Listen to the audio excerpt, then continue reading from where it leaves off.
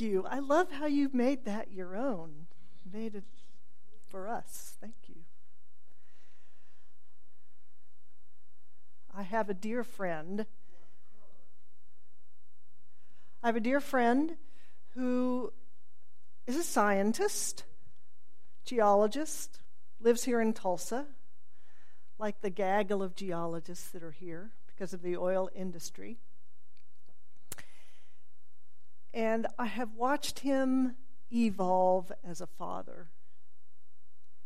And one of my favorite stories about him, I would never have thought of doing this. Everyone knows who's a parent that you spend countless hours in the car with your children. It's fabulous time together. It's also a space where you have your own contained, they're not crawling all over you. And what he used to do, so he raised 3 daughters. And what he would do is run errands with them. And once they got to where the last errand was, in order to get home, he made them give him directions. But he would make a caveat. He would say, okay, we're going to go home, but we are only going to take right turns. And so it drove his wife batty, because the 30-minute errand became 2-hour errands. And at first she would oh my God, they've all died in a crash. Where are they? Where are they? Well, what he did was he would follow their directions no matter what. And if they hadn't made a decision when they came to the intersection, he would just keep on going. And they would get lost. And the other brilliant part of this, so it gave them a sense of geography. It gave them a sense of problem solving. And it also forced them to negotiate amongst themselves. Because if they didn't agree where they were turning, he'd keep going. So they finally, kind of worked out how to just make decisions and tell him ahead of time, you can't say you were supposed to turn back there. And I've always admired, that just would not have crossed my mind as, I don't know if it's because I'm a mother or just because of who I am, but I love that. Did they ever get home?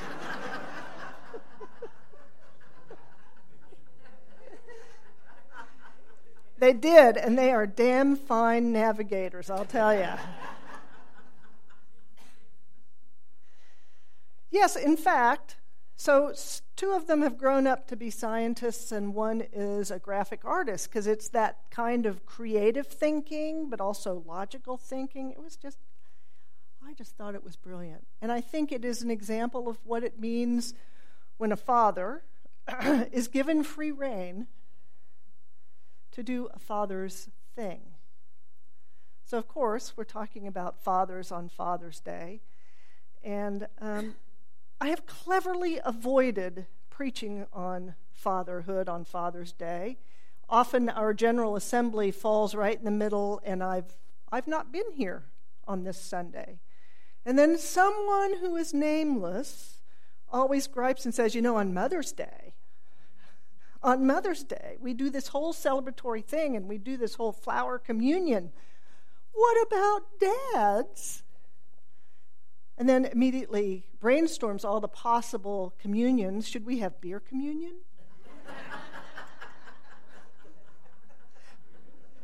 Cigar and spittoon communion? It would be a variation on that water communion we have.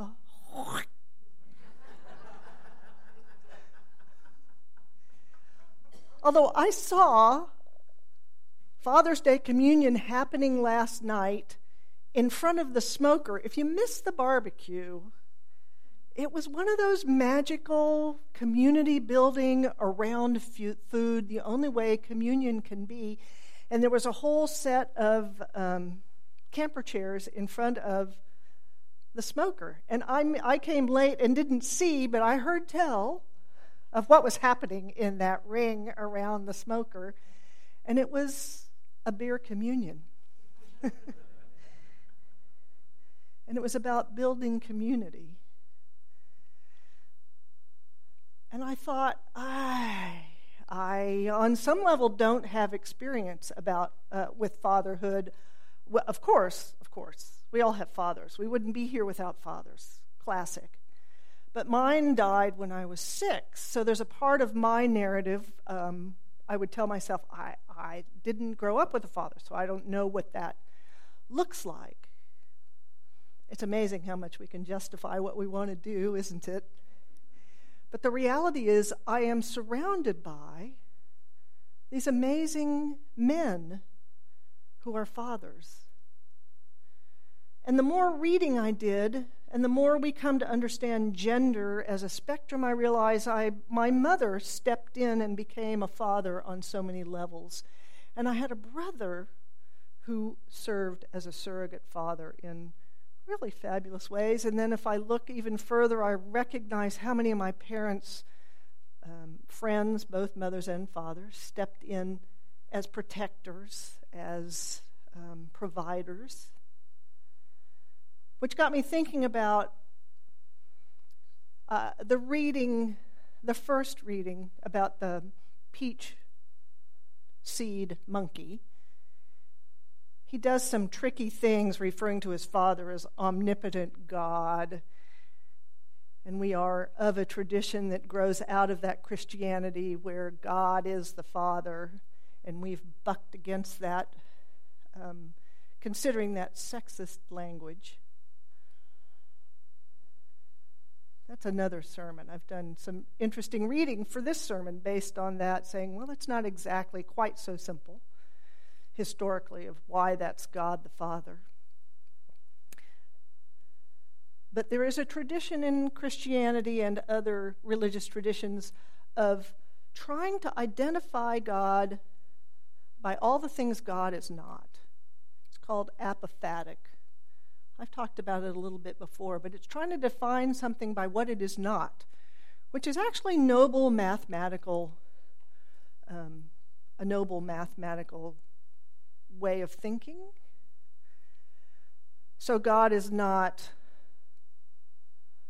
something we can easily describe. God is not of a single gender, even though God the Father. God is not human. Christians make it pretty complicated, but God is not in a single entity or body. All that kind of God is not. So I started thinking, well, so many of us have various experiences about fathers perhaps not being there or not being who we want them to be. But we actually have access to what a father is by defining what either our father was not or what we experience, who we don't want to be to our children. I don't want to be that kind of father who is so brutally stern that it causes physical and emotional scars. So there's an apophatic way to talk about fatherhood. The ideal father, by what a father should not be or was not in our lives. So I'm just telling you how I justified, okay, I am going to preach about fatherhood. And I recognize that I live with a fabulous father, and I experience in all of the men here and many of the women incredible fatherhood. So what does that mean? You know, all these idealizations out, well, what is a father? Well, someone handed me an article that made me go down a rabbit trail into the original research by Catherine Kern. She's a psychologist, developmental psychologist at Kent State, Ohio. And she's interested in what it means to bond with your child and recognize that men, fathers in particular, didn't score well on the bonding scales, all the various scales of bonding. Well, that's because the bonding scales all grew out of that notion of bonding is about a certain kind of a nurturing, an emotional attachment, an empathy that we might, if you'll allow us to dabble in stereotypes, might be more maternal. The mother holding the child, comforting. And she said, well, wait a minute. There are other ways to nurture and to be bonded with a child. So the minute you become a parent, whether male or female, this is so interesting. Our brains, men and women, your brains change hormonally. Oxytocin is produced. But what happens with the oxytocin is different for men than women. But let me bracket that. Not always, but for the time being. And what happens when women receive oxytocin from being pregnant and giving birth and holding a child and all the physicality of holding a baby, that oxytocin signals things in your brain that make you gaze into your child's eyes and want to soothe them. So the exact same thing happens to men. Baby is born, they hold the baby, oxytocin is released, but it goes to a different part of their brain. And it triggers in men something that was mentioned in this essay. It triggers their thinking ahead, their planning, their strategizing. So what the developmental psychologist Kearns noticed was, we're not measuring dads and their ability to bond with children in a way that really matches what they're doing. Because what dads do is challenge and talk to their children in different ways, get them excited. You're trying to get them to bed, and what does dad do? Wants to do a whole playing thing and turn them upside down and wake them up. But it's no less bonding. She developed she said, so our rule stick, our yardstick for measuring what makes an effective dad, what makes a dad bond to children is wrong. We need a different rule stick for dads. So she developed something called the laughing test. I would love to see these videos. So she would put mothers and dads separately in a as only psychological testing can happen, in a room so she could observe them. And the instructions were to make the child laugh. So these are babies and toddlers, pretty small. And the mothers would touch and coddle and do all sorts of things. But the dads were wacky. One dad took whatever little rug was on the floor and put it on his head and started doing goofy things and got the child to laugh. And she realized, yes, these dads are deeply enmeshed in these children's lives, deeply.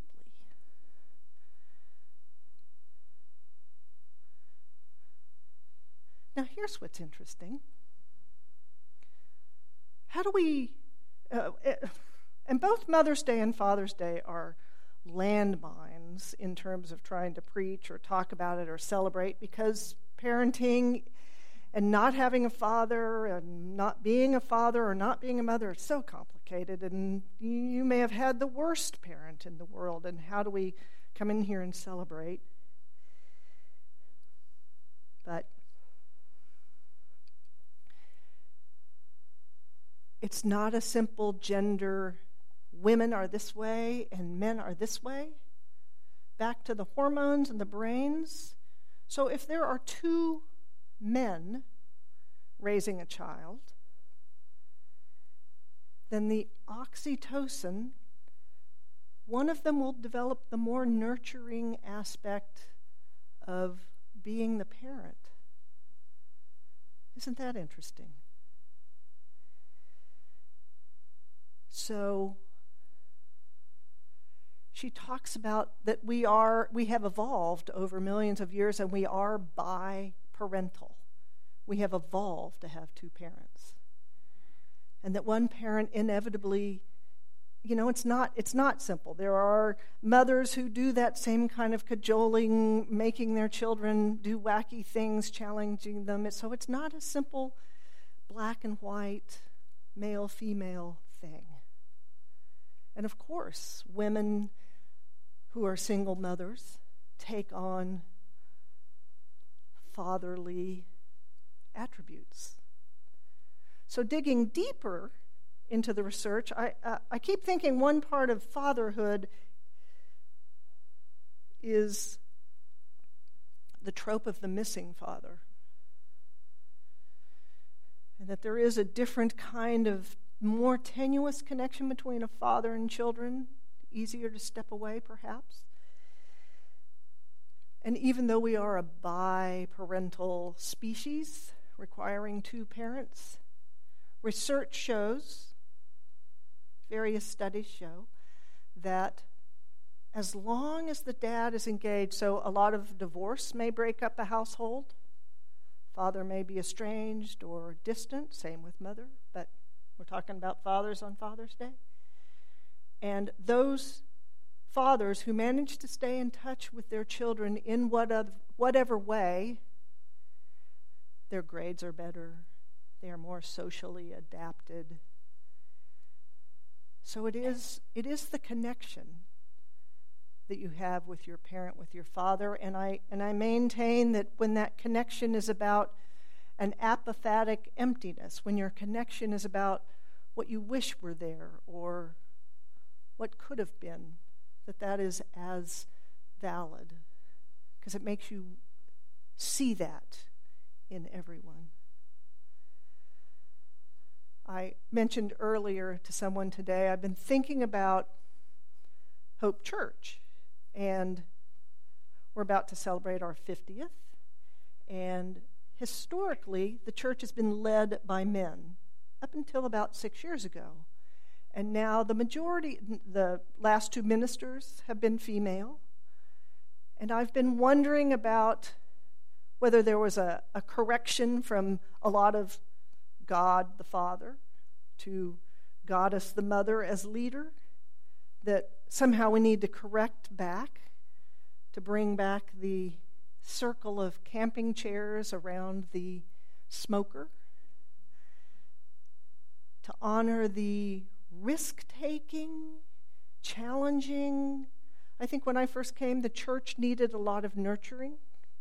And I'm feeling like, well, no, now the church needs a dad who's going to kick you in the you-know-where and say, okay.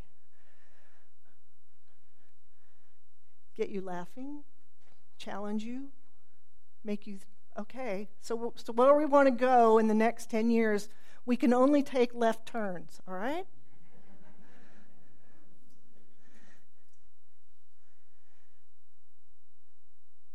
So I just want to thank every single father here and every single woman who has been serving as a surrogate father. I want to wish everyone happy Father's Day. I appreciate the risks, the thinking ahead, the planning that your gifts and skills bring to each of our lives and to our institution. Happy Father's Day. May it be so.